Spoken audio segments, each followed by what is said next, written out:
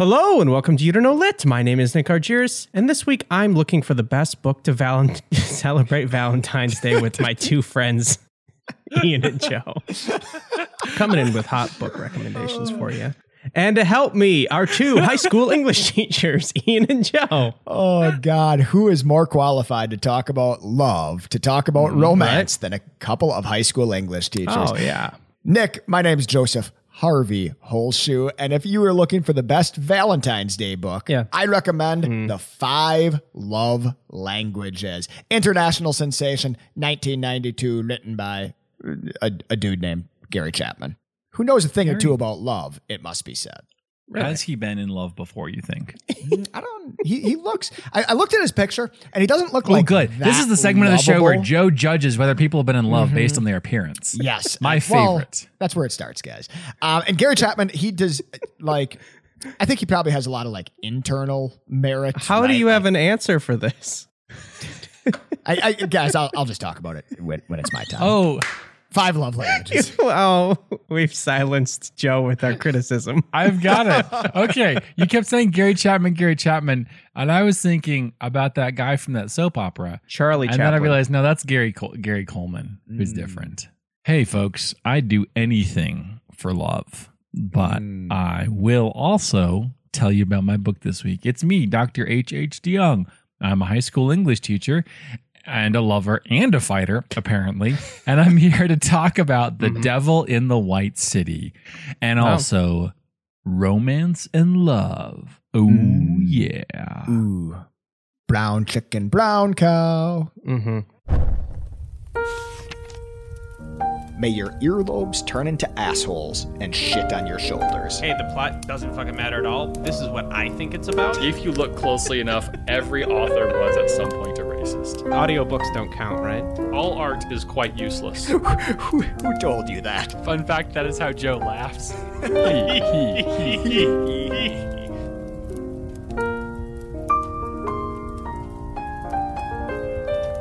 So, are you guys feeling lovey? I'm not. I feel like Joe, I've heard of your book. It sounds interesting. I've never read it. Yeah. But Ian, your book sounds completely unqualified for the week. And I'm just going to keep talking a little bit as Ian kind of finishes chewing his dinner in front of all of us. The video really has changed the dynamic of this show, right? Like Nick keeps an eye on us. I was incredibly hungry, so I took a huge bite of Italian bread. My book, long ago, we decided not to mock people for their funky decisions to bring books on this podcast and not to question, does this belong? At the same time, I don't think anybody agreed to that. Yeah, we definitely did. Definitely. That's like one of those international treaties that the U.S. just doesn't sign. Do you guys read love books? Is that do you guys read romance books ever? Or do you just kind of stay away from that genre? Well, I think the closest thing I came to reading the romance was when I read Cotillion, the Georgette Heyer book. And that, Nick, it's not a genre I read much of, but that book was great. I would totally read that again. Yeah, I mean, for the podcast, I've read more romance than I thought I would. And I mean, I wouldn't say I seek it out, and especially that kind of like meme-worthy stuff with like guys without shirts, Fabio, yeah, like the bodice ripper. I wouldn't like seek it out, especially the meme-worthy stuff. But there's some really like romance is a fun genre, as I said on one of those, maybe the higher episode. It's a fun genre because you know where it's going. It's literally all about how we get there. Do you guys remember when Fabio was on a roller coaster and he got hit in the face with a bird? It was. I remember seeing this on the news. Fabio on a roller coaster, a seagull hit him in the face. Are you Jay Leno? You seen this? That's the end of it. Dear God, stop. I would like both of you to send me your favorite smut book covers. Oh, God. So I can post that on social media. I think that would be good content. I'm sending you some right now. These things are very provocative. Can I do ones that are from science fiction? Oh, like fan art? No. Like there's a whole furries.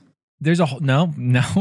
There's a whole brand of science fiction that has like more or less a pinup on the front and some monstrous creature clutching her. Oh, like sexy sci-fi. Yeah. And it's a whole, it's like pulp. It's like really pulp. And oftentimes the scenarios on the cover of the book don't ever take place in the book. Oh, right. Sure. They're unrelated. It's like a movie poster. I'm looking at it. Is this like, I'm seeing like Barbarella, where it's like the 1950s, like sci-fi of the future, where there's like, I'll just stop talking. Yeah. Hey, I'll tell you what though, like if I was a teenage boy who was into like buying Pulp Fiction and this was on my local bookshelf, like I would be reading the startling stories of the Shadow Man, right? Like this is for a dime. It's pretty good. Or even like a anybody, middle-aged person, man or woman. You rip that cover off and all of a sudden it's just a boring book again. Book's not as good. But inside there might be something. Or might not. Maybe. Depends. You have to read it to find out. That's the worst part, Nick, about the books. Yeah, I like the covers. Yeah.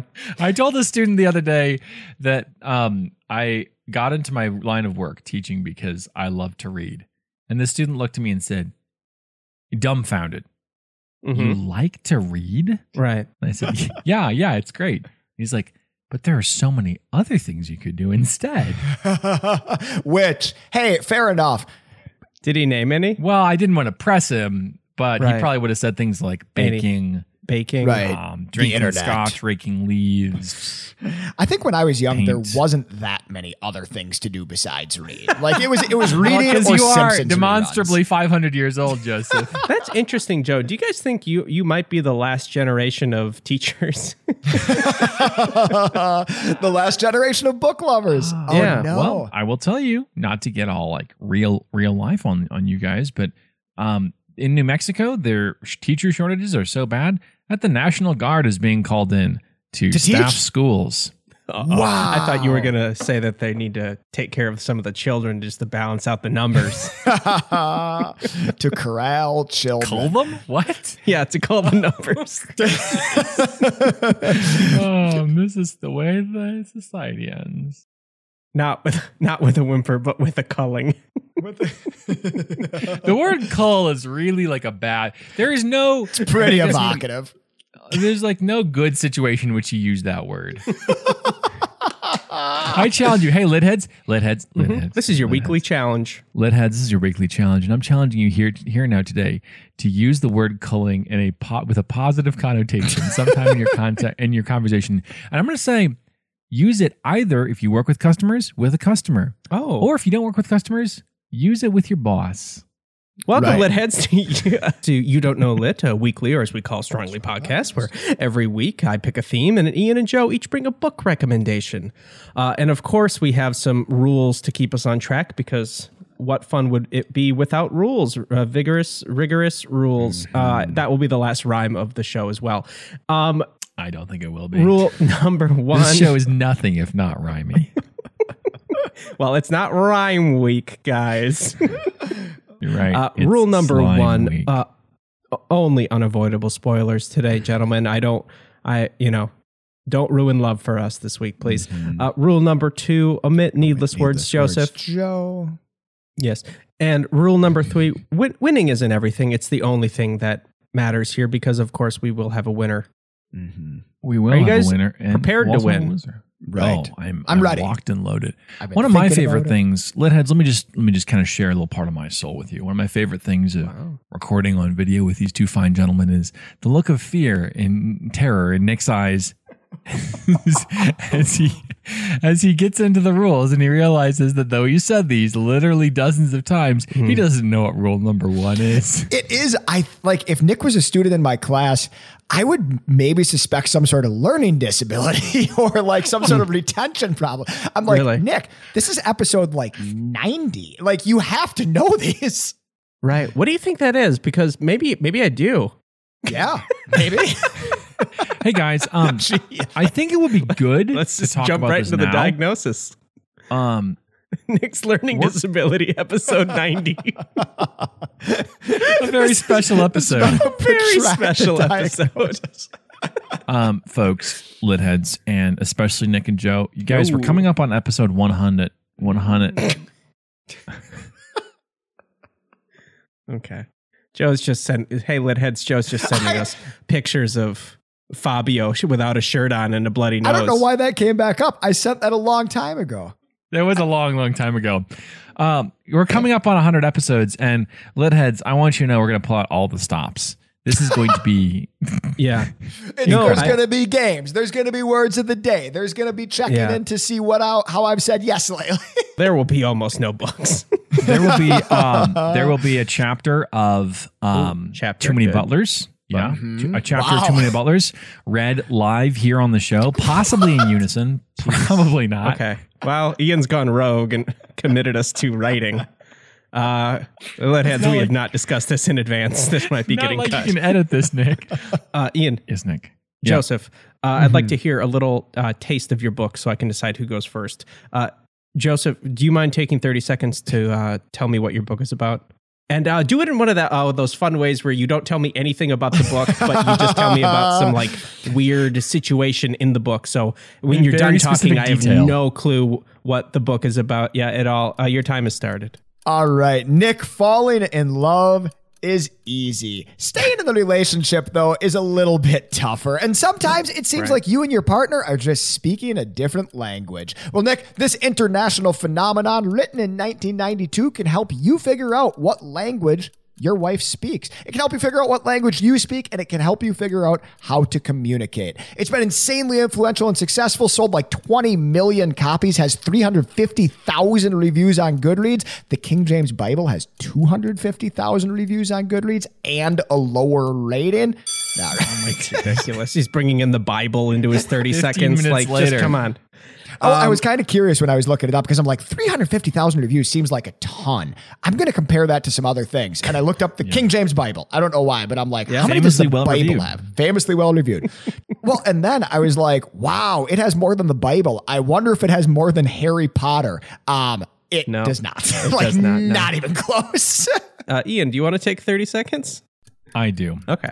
Happy Valentine's Day, Nick. Oh, happy Valentine's Day. Happy Valentine's Day, Litheads. On this most romantic day of the year, folks, I brought a book about love. Love between husbands and wives, sweethearts and paramours, civic love for one city, infatuation with money, delight in beauty, affection for architecture, both beautiful and murderous. Wow. An attachment to insurance fraud, a passion for death, an ardor for murder, a devotion to dismemberment.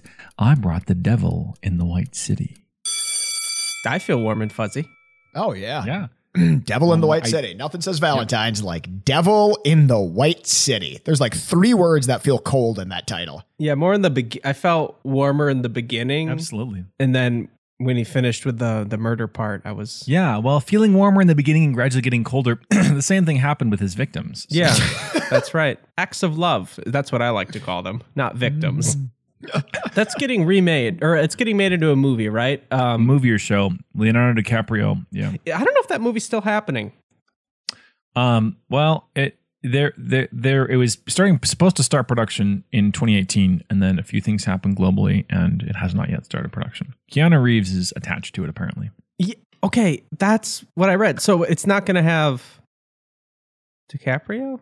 It might, but oftentimes it's like it could be. Leo bought this back in 2010. It could be at the time he thought he was going to be something in it, but now it's literally 12 years later, and he's like, ooh, right. He gained all that COVID weight, and they're like, you don't know about that. People buy these rights, and then it takes a long time. Sometimes he might have lost his chance. A big part of this book is how handsome, how hot these guys are, and. Yeah. Leo is still attractive, I would say. I'd say so. I don't know. He's not as much as he used to be. Really? I don't know. Go on. Something about his forehead gives me the willies now. Oh, it's too greasy. He's got those fat eyes. You know, like it's like his eyes don't quite open because his face is too fat. Wow. I'm not going to co-sign that. What a terrible conversation path. Let's continue. I don't like his mustache. Let's compare his looks to Keanu Reeves's now. Right, Keanu Reeves is a timeless I got a side by side going right here. Probably get the tone going, Joe. I'd like to hear about I'd like to know the languages of love before we move on. Do you know what I mean? Like, we need to start with a solid foundation. And Joe, let me just kind of caution you here. Mm-hmm. To demonstrate mastery of these languages of love, you need to speak them to us. Okay. So if you're not, yes, the reckoning will be swift and bitter. You will be called. All right. All right. You will be called. Ian, I brought a game this week, and that means that, Nick, we're going to need your full participation. You always have my full participation. And your full attention, and maybe a little retention. All right, Nick, this game is called Fives, and I totally invented it. This book is called The 5 Love Languages, so got me wondering, what other things famously come in groups of fives? I've collected a bunch of things here. Wow. What I'm going to do, the way this game works, is I'm going to give you those 5 things. I'm going to give you 5 items, and you tell me what they have in common. Hell yeah, Joe. Yeah, Joe, it's a good not game. only am I very excited for this game because I love games, but this is, I don't believe we brought a game like this before to the show. So this is a new game type. This is a new game type. So I think the best way to do this, I have a handful of them in front of me here, and I think the best way to do this is to alternate between the two of you. So I will give one of you the chance to answer. If that person gets it wrong, I will open it up to the other person to answer. And I've got a couple of easy ones to start with, so we can get the Who's going to start? Who's going to start? We are going to start, of course, with the person with the best ponytail on the show, and that's going to be Dr. Ian. Right. That makes. I don't even have one, so that makes sense that he won that. No, he's got the best one by far. Good start, Ian. I barely have hair. All right, Ian, your group of 5 is, and like I said, they're going to start easy. They're going to get tougher. Ian, your group of 5 is Huron, Ontario, Michigan, Erie, Superior. The greatest of lakes. Excellent. Ian, congratulations. You get a 5 point. It's only worth 1 point, but it's called a 5 point. It's very confusing. Nick, your group of 5 is Bronx, Brooklyn, Manhattan, Queens, and Staten Island. The 5 boroughs. Absolutely. 5 boroughs in New York. Excellent. Okay. You get a 5 point. They get a little bit tougher from here. Ian, your group of 5, Chico, Gummo, Zeppo, Harpo, Groucho. Famously, scholars of Marxist theory, the Marx Brothers. They are the Marx Brothers. Good job, Ian. Nick. Communists, right? Oh, famous communists. Through. If there had been color film at the time, their things would have been red. Red, yeah. That's the only color they wore. I do know what you mean. All right. Yeah. All right. Joey. Nick. Bird. Magic. Malone. Jordan. Pippen. Members of the Dream Team? 1992 Dream Team. Nick, take a 5 point for yourself. Congratulations. Well done, Nicholas. Nice. I think we're all excited for me. Yep. All right. Dr. DeYoung. Baby. Scary. Sporty. Ginger. Posh. Spice, baby. Spice, the baby. Spice. These are the Spice Girls. Ian, do you know how every once in a while you're talking to your class and you realize there's a massive generational divide between you? Absolutely. We're not kidding any of our younger listeners with this game. Nope. Today, I referenced the Spice Girls shortly after writing this game with my freshman class. Yeah. Nobody in the room knew what the Spice Girls were, including my team teacher, who's a 25-year-old special ed teacher. Well, the only one that's still in the public eye would probably be like Victoria Beckham, but David and Victoria are kind of passé. So. Oh, yeah. We're past them. I think she's with Leo now. No. No, because of his eyebrows. Spice, okay. All right. is a woman of class and substance. She is not with Leo. Plus, she's like double the age of anybody that Leonardo DiCaprio dates. One of the Marx Brothers was originally named Adolf, and then he changed it to Arthur. Well, smart. That's really good smart. Optics. Good call. It's a good call. All right. I've got just a few of these left, and they are the hardest two. Okay. I've got 2 left, and they're the hardest 2. Okay. Whose turn is it? It's Nick's. Ooh. All right. Nick, this is going to be tough. Well, actually, maybe not. Nick, Numbers, Exodus, Leviticus, Deuteronomy, Genesis. Books of the Bible, Joe? Yeah, the first 5 books of the Bible, maybe called the Torah, depending on, your leanings. All right, Ian. Can I just say, before this beautiful game ends, I like that most of our, I think most of our games, like they maybe share some insight about the book, but not this one. This one has nothing to do with the books. This is just about fives. There are fives of things. Groups of five. Even the points are called fives. It's just really, I love it, Joe. Absolutely. I believe you guys are tied at 3 5 points each. It's like enough about books already. Let's just do it. This is the tiebreaker, and if I miss it, Nick, you snatch it from me. I see. All right. I think you're gonna get it. This is like the NFL's overtime rules. Right. All right. Ian. Exactly like this. Yeah.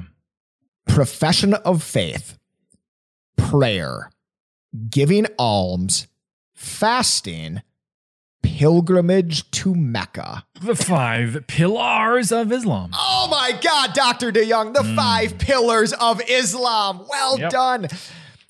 There it Nick, is. do you want one last chance to tie it up? I thought aren't we tied? No, I'm ahead 4-3. Ian is I see. but neither of you have missed yet. So Nick, it's only fair that you get one more.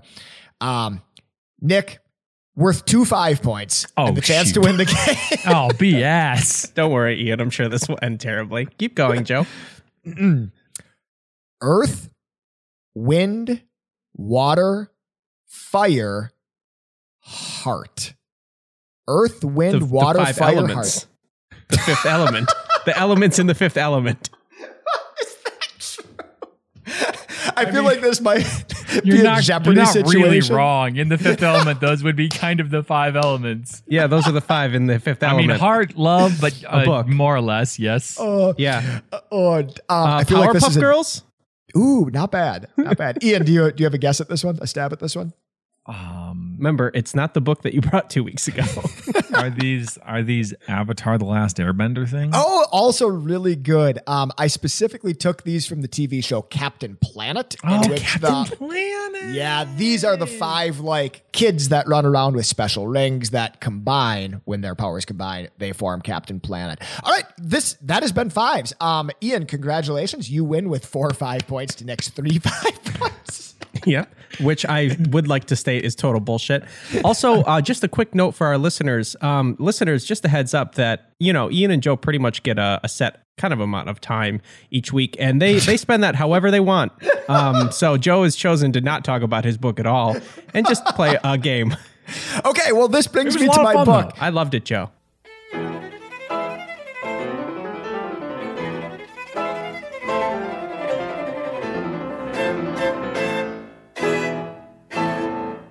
Nick, I've got 5 love languages for you here. Let's count them up. Those 5 love languages are words of affirmation, right? Okay. Do you say nice things? I love you.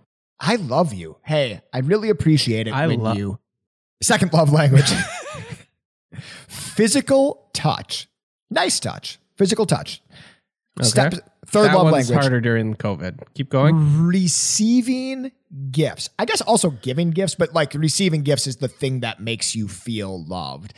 Third love language, receiving gifts. Ian and also myself have a look of confusion that receiving a gift would be a form of love. But I think we're going to get into that. So keep going. Yeah. Number 4, quality time. Quality time. Yep, nothing to say about that one. Number 5. I have no jokes. And then number 5 is going to be acts of service. Acts of service. Now, to be clear, is that referring to axe as in Lizzie Borden took an axe and gave her mother 40 whacks? Or is it acts in terms of like the Acts of the Apostles, famous Bible book? I don't know. Third edition to the Axe body spray. Oh. Right. A lot of really good ones. If I gave somebody a case of Axe bodies. Joseph, I have a question. So I think we've all heard of love languages, et cetera, 20 billion copies sold. Yep, so, 20 trillion copies. Yep. And so here's my question. Now, is it inbound traffic and outbound traffic? So like, is it like, because it has to do with giving and receiving, right? Now, can these things go both ways? Like, Okay. How does that work? I think I understand your question. I couldn't have said it any clearer. Well, is this book giving us directions on how to talk these love languages or how to decipher like what your own like when people are speaking your love language, this is what it feels like. For example, Okay. If I acts of love, you could get those, but you could also give them. So how's that work? Right. Okay, perfect. You have a love language that resonates the most with you. And one of the things that that Gary Chapman is very clear about is that he says, well, look, we all like all of these things to some degree, right? Like that makes sense. We all like receiving gifts. We all like physical touch. We all like acts of love. But one of these is your biggest language. One of these is your primary language. It's the language that when people speak to you in, you feel the most loved. One of the jobs here is to say, like, one of the purposes of this book, one of the things that this book is good for is it gives you different exercises, it gives you different examples, and it lets you determine what your own love language is. And it, like, essentially, hey, when people do this to you, do you feel loved, or what makes you feel the most loved? That's kind of cool, and that's kind of interesting. But of course, the real power of this book is reading it with a partner, reading it with your wife, and figuring out also, or watching as she figures out what her love language is. Or him. Or his love language, or their love language, whatever the case may be. Figuring out what their love language is. And what it does, do you guys, what I kept thinking of as I was... My cat's love language is treats. Yeah, absolutely. Simple and straightforward. Charlie the dog's love language is scritches, right? Charlie loves scritches. Scratches, you mean? No, he scritches. He's trying to insert some new vernacular that I don't appreciate. Yeah, strangely enough, my 1-year-old son also likes being scratched on the belly. I think it's kind of universal. Yeah, it does feel good. So... Listen, Lidheads, I want all of you, if you take nothing away from this episode, go home to your loved ones and just scratch them on the belly. Just give them scratches. Sixth option, scratches. If you get them in the right spot, their leg will shake. Okay, so I'm going to try asking this question for the third time. This time, I think maybe slightly better than the last two. How can it be better? Rules of three. So my question is, can you, maybe I show love through words, but I appreciate acts more. Okay. We all feel love in a certain way. And one of the things that Gary Chapman talks about is our default way of giving love is the same way that we like to receive love. So, for example, like Nick, if you feel loved when people do things for you, right? I scratch myself. The way that you're going to show love is by doing things for people. Okay. Yeah. But what might happen is maybe your wife's doesn't feel loved, or like that's not her primary love language, right? Maybe she prefers quality time. Like she loves it when you go around and replace all the light switches in the house, Nick, but she would prefer that you sat down and binge watched this latest Netflix documentary with her. Bridgertown. Gotcha. Bridgerton. So I think, like, here's the real power of this book. And I played this amazing fives game because this book doesn't take very long to sum up. Essentially, it boils down to this. He was vamping. He was filling time. Okay. All right. Well, essentially, it boils down to this. There are certain things that make your partner happier than other things. There are certain things that make your partner feel loved more than other things. Scritches. Do those things, right? Like do those things. If you're having a breakdown in communication between the two of you, try to figure out, or talk to her and figure out, like, what is her love language? What is his love language? What is their love language? And do those things. I wonder if the true genius of this and why it's resonated is it's gotten people listening to and paying attention to their partner's needs. Counterpoint, maybe this isn't just for love. Maybe it's just these are the ways that humans interact. Well, okay. One thing I thought was kind of cool about this and kind of interesting is, like, when I read this book, I read it entirely through the lens of my wife, right? Like, I thought of my wife. I thought of being a husband the entire time I read this. But when I was reading about this book to prepare for the show this week, a lot of people talked about how it really helped them understand their relationship with a parent or a relationship with a child. They're like, oh, I kind of realized that, like, when I wasn't feeling loved by my mom, or when I felt like my mom was being was preferring my sister to me, like, we just weren't speaking the same language. Like the way I receive love isn't the way that my mom shows love. Mm-hmm. Or that shitty coworker. Or that shitty coworker. They show their love by passive aggressive comments and leaving hair all over your desk. Okay. Specific on that one, but.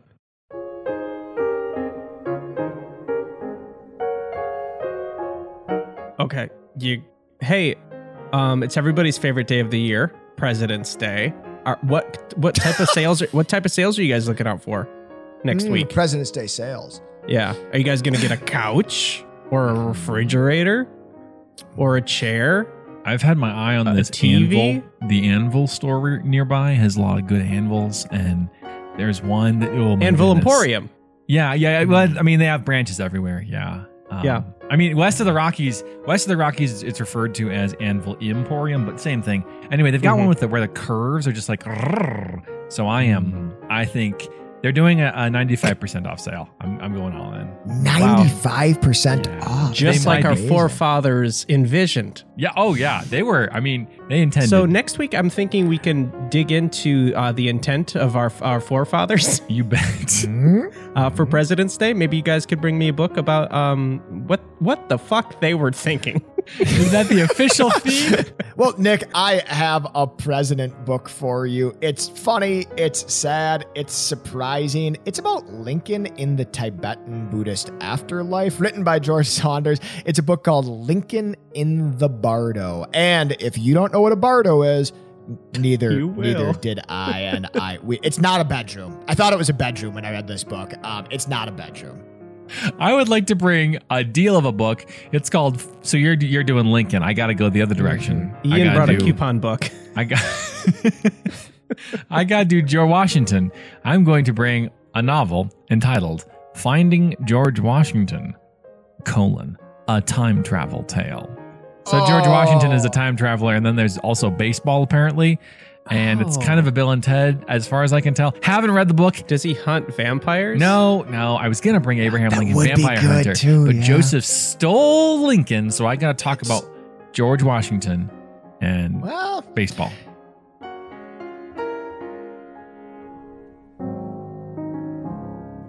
So now that we know the love languages, Ian, I'm thinking this will help with your book a little bit, because it sounds like you really get into maybe just the meaning of, love and life and laughing and living and loving. Yeah, for devils. sure. And I with think it really devils. Love depends on who you are, and if you're kind of one person. This book puts forward love is sacrifice, love is hard work, love is there's passion and there's inspiration, Passion. And then for other people, it's building an airtight vault.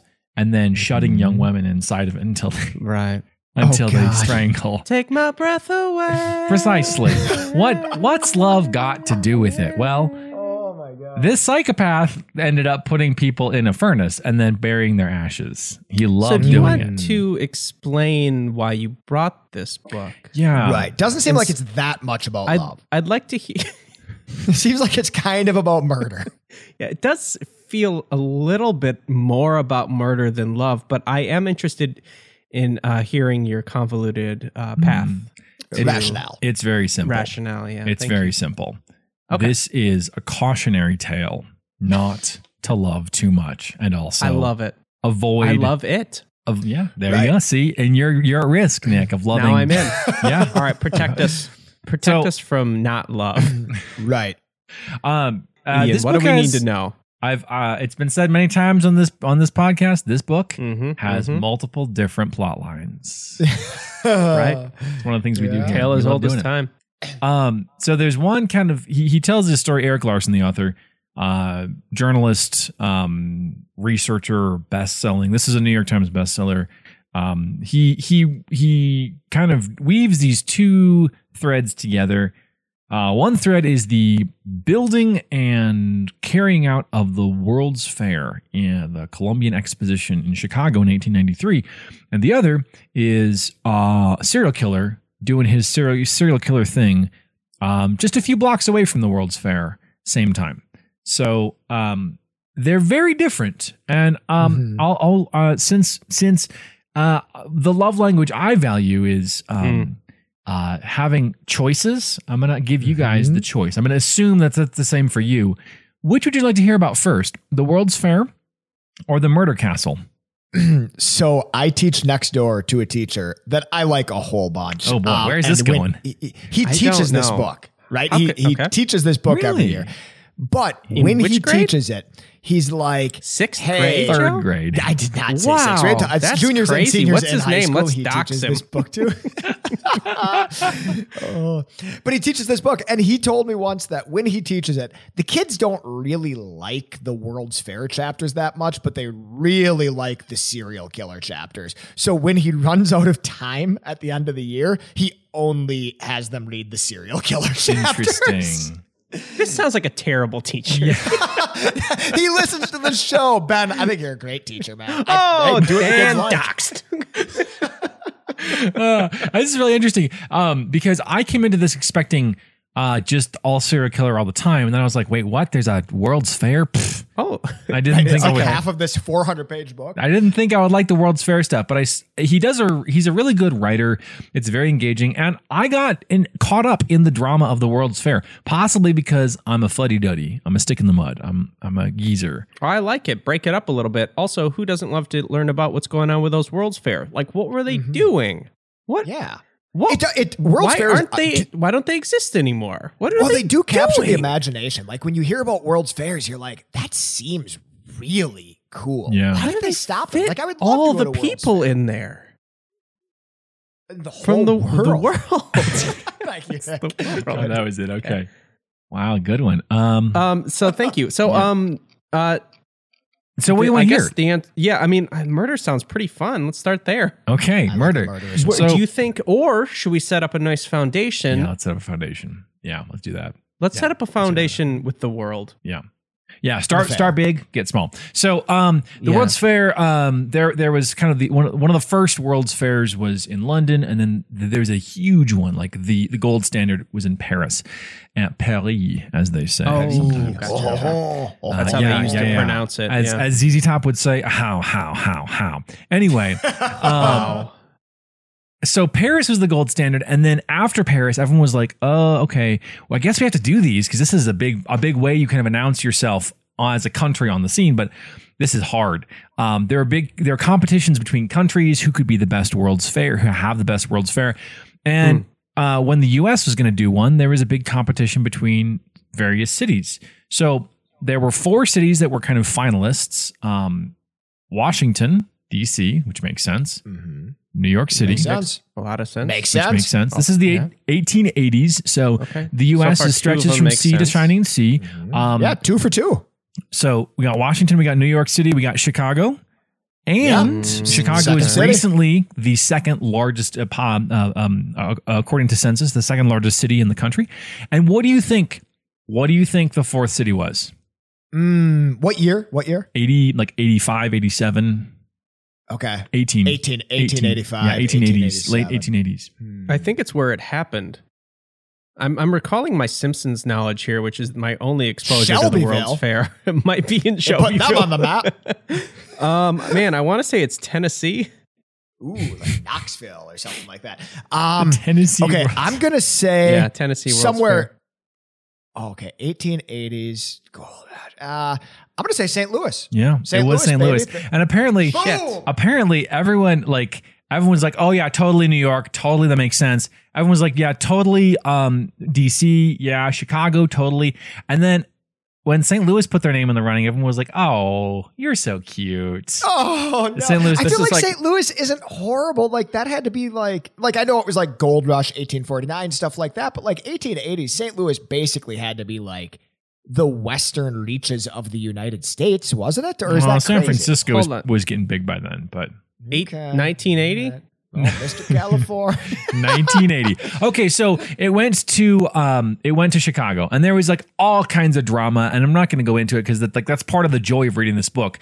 And I think maybe Larson plays it up a little bit, but there was a lot of stuff that went into this. Basically, they built a whole kind of model city complete with landscaping, electric boats, huge kind of sort of fake buildings, I bet there was a lot of like electric things, like as many things they can make electric. Oh, they absolutely. Did. Yeah.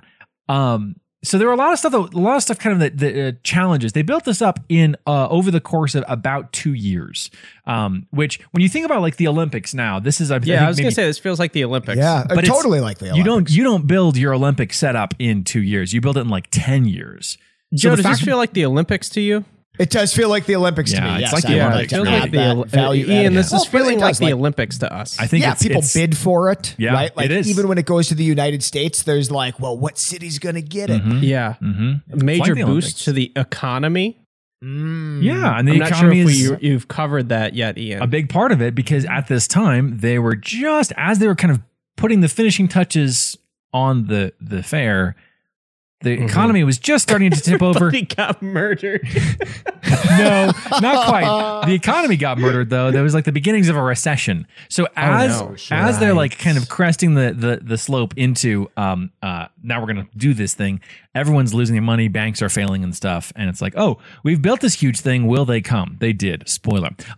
So there's a lot of stuff going on in this section. We've got kind of our main figure, the architect who ends up being in charge of it, Daniel Burnham. And there are accidents. There's an assassination. There's Ian, can I pause you for a second here? Yeah. This book is 100% nonfiction, correct? It is. Yeah. So he That's takes, pretty cool. He makes like it clear in the beginning of the book, if it's in quotation marks, these are exact words.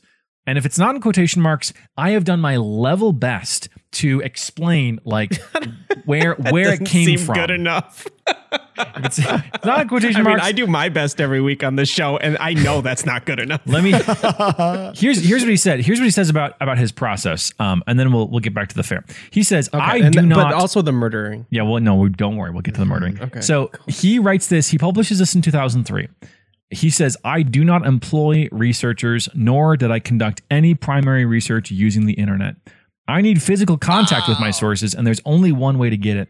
To me, every trip to a library or archive is like a small detective story. There are always little moments on such trips when the past flares to life, like a match in the darkness. And then for the end of this quote, I got to give you background. And then he says, but I was born in the dark. So sorry. I'm sorry. I'm sorry.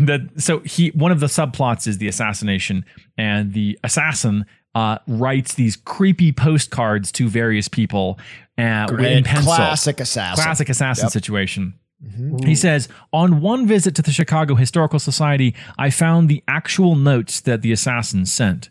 I saw how deeply the pencil dug into the paper. Oh, it's a good detail. Wait, I have a question. Wait, assassin? Yeah. Is that what we're referring to the murderer as? No, there's a lot of death. Workers dying. Oh, wait, so there's an assassin. There's and an a serial additional killer? assassin. There's an assassin. Yeah. So we're introduced to him early, and then Larson does a really good job of foreshadowing. He's like, he throws something in. He's like, this began the long train of events which would lead to tragedy one hot August night.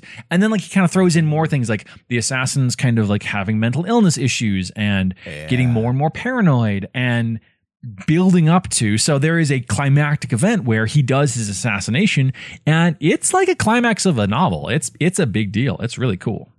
The fair is where PBR gets its blue ribbon. You know PBR? Pabst Blue. Oh, it wins it. Wait. Yeah.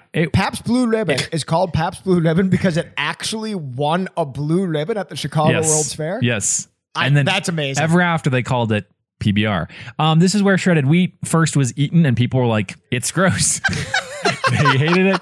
This is where the first moving sidewalk was. It was the first and last time people were excited about shredded wheat. Mm-hmm. And this was the first Ferris wheel. The first Ferris wheel was built at the Chicago World's Fair because they're part of one of the subplots is this quest to out Eiffel. The French exhibition had the Eiffel Tower, and everyone's like, Ferris. It's so good. It's a monument. It's beautiful. It's an engineering triumph.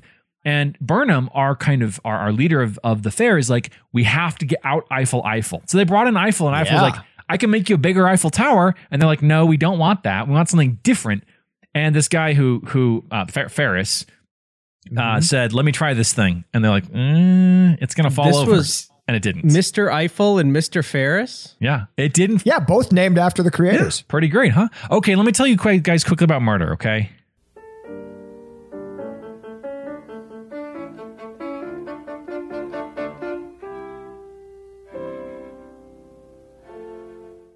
So this murder castle, okay? Can we talk about the murder castle? God, I've been waiting my whole life to hear about this murder castle. All right. So there's this guy, and he uses the alias H.H. Holmes. Hey, Ian. Hey. We've waited so long to talk about the murder castle. Leonardo DiCaprio wouldn't even date it anymore. It's too old. Oh, come on. Poor Leo. This week we're alienating Leonardo DiCaprio. Okay. He's crying into a bag of money. It's surprisingly absorbent. So fat little eyes. No tears are falling out of those eyes. So there was this dude from the East Coast. His name was Herman Mudgett. No. Okay. It's not great. Okay. So no wonder he became a serial killer. He's incredibly attractive. He's very manipulative. He's intelligent. He's great, right? He's your classic winsome. He overcame his name. Winsome psychopath. He somehow realized that the name Mudgett was not designed to invite people to love him. Right. It kind of sounds like mud and budget, neither of which are good things. Oh, budget. Right. So he changed his name. He used the alias H.H. Holmes. He calls himself Holmes. Much better. This guy may have been just a really good con man, or probably more likely was an absolute psychopath who was totally cool with murdering people just all the time. He was really good and really invested in kind of like making himself money and not paying for things. He didn't like to pay for things. So he would buy something on credit and then just run away. He built these complex like structures, false names, fake passports and things to do insurance fraud, to buy buildings and things. He had workers building for him, and when they would ask him for money, he would get angry and fire them. And then he wouldn't pay them. He was really good at just kicking the can down the road. And his deal was he seems to have liked murdering in specific ways, like suffocation, a lot of suffocation. And there's some evidence that it was kind of like a compulsion for him, like kind of a, what do they call it? Pathology. Yeah, it was a pathology. So he built this hotel near the fair, a couple of blocks away from the fair. And it had all kinds of things like specially designed to make murdering easier. So there was the aforementioned airtight vault where he could put people in it and then shut the door and then listen to them scream. He seems especially to have victimized women. And this is also why I'm bringing this week. Men and women, lit heads all, as you go out on Valentine's Day, Monday night, this Valentine's Day night, maybe you're single, you're ready to mingle. Maybe you're last. Don't mingle with a serial killer because they're bad news. But the thing is they're so charming. Yeah, like you're going to think right. like, oh, this isn't a serial killer. This guy's handsome. Yep. This isn't a serial killer. This guy's suave, right? But that's the thing about serial killers. Debonair. So he seduced a bunch of women and he stole their stuff and he murdered them and he burned them or he chopped them up and gave them to colleges. Apparently colleges really needed bodies at this time for research. And so he was just like, hey, you need some bodies. And they're like, yeah, totally. Let's get some skeletons up in here. And he had like special things built in the special like additions built in the murder castle to dispose of these bodies. So when they went into the murder castle after he was kind of caught, they found the furnace that he used to dispose of people. I'm looking at, there's a map. Hell yeah. There's murder castles? Maps of the murder castle. Also, this Valentine's Day, guys, stay away from murder castles. Yeah, you might be like, oh, it's really a little bit spooky, a little bit spoopy, but don't go in. It's not ever romantic. You get murdered then. The thing about the murder castle, and I think part of what contributes to its thing, its draw, is that it was burned down. After he was busted, after people like kind of figured out, oh, this guy is a liar and a serial killer, they went to his murder castle. They did some research, excavated some body parts, started identifying victims, and then an unknown arsonist busted in and burned the building down before it could be fully like researched. So interesting. You can't we don't actually know fully what it looked like. The extent of this murder castle. Hey, can we just talk about quickly? First off, I'm glad we spent more time talking about the World's Fair. Secondly, man, it must have been just so easy to kill people in the 1800s, Right. Well, I mean, you just No he had a DNA house evidence. dedicated to it, and he got away with it for who knows how long. Years. Yeah. Right. Years. And he was, I think this is like the power of being an attractive, rich looking white guy in the 1890s. Yeah. I'm serious though. Yeah. He was like, It's like, going, hey, that's a superpower no matter what decade you go to. Like attractive, rich, good looking, white guy. Yeah. Congratulations. You're basically Superman. Who was also powerful and white. and he had this web of lies. Also so from like, a different planet and still powerful and white. those are the five elements that factor in. Attractive, rich. Attractive, Let's white, list them. great hair. Come on, other two white men. Let's list them.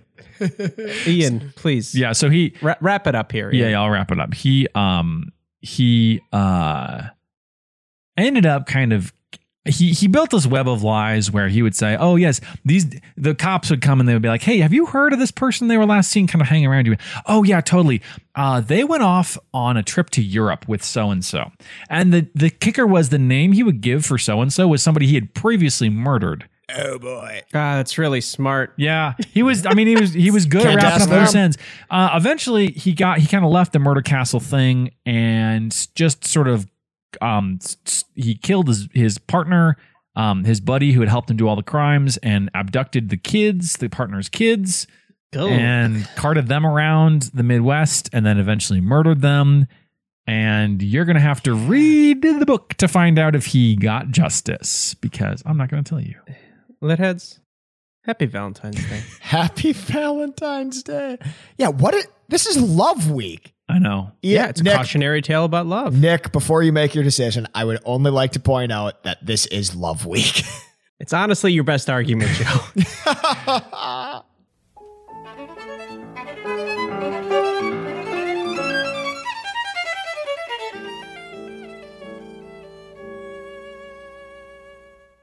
You know, on the one hand, Joe, Pretty dope game. yeah, nail on the head, out of the park, and additional expression as a third thing. Honk honk. Yeah. But yeah, I think I already got what your book is all about. Well, maybe you should. Joe, you lose. Ian, just like you said, we don't know how this ends. I mean, this guy still might be alive, so I gotta read this book and figure out what's going on here. You do. Plus, it's Valentine's Day, and I think I would love this book. I think it checks a lot of the boxes. It's kind of that new journalism, very, very engaging. Yeah, that's right up my alley. Yep. Yeah. What is it called? It's called The Devil in the White City. Oh. The devil is this murderer, and the White City is the World's Fair. Look at that.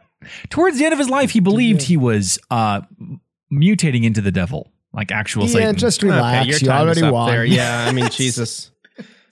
All right, but Litheads, we hope you have a happy Valentine's Day, and we hope that you have somebody that you can swap cute little Valentines with. This is what I want you to do. Find a book that you love, Lidhead.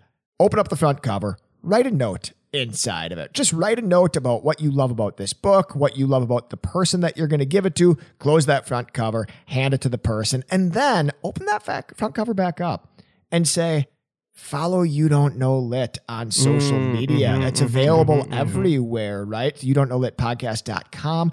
You can suggest a theme. We read everything that you send us. You can suggest a theme. You can suggest a book. I have nothing else to say. I have a poem. I have a poem here, actually, which I wrote. Roses are red. Violets are blue. Sugar is sweet. Lit don't know you. Yeah. Okay. Ian, congratulations. A strong Litheads. finish. Poetry. By all parties. All right. Litheads, we'll see you next week. Ian, your quote. My quote. In Chicago, at the end of the 19th century, amid the smoke of industry and the clatter of trains, there lived two men, both handsome, both blue-eyed, and both unusually adept at their chosen skills. Each embodied an element of the great dynamic that characterized the rush of America toward the 20th century. One was an architect, the builder of many of America's most important structures, among them the Flatiron Building in New York and Union Station in Washington, D.C. The other was a murderer, one of the most prolific in history and harbinger of an American archetype, the urban serial killer. Although the two never met, at least not formally, their fates were linked by a single magical event, one largely fallen from modern recollection, but that in its time was considered to possess a transformative power nearly equal to that of the Civil War. Beneath the gore and smoke and loam, this book is about the evanescence of life and why some men chose to fill their brief allotment of time engaging the impossible, others in the manufacture of sorrow. In the end, it's a story of the ineluctable conflict between good and evil, daylight and darkness, the white city and the black.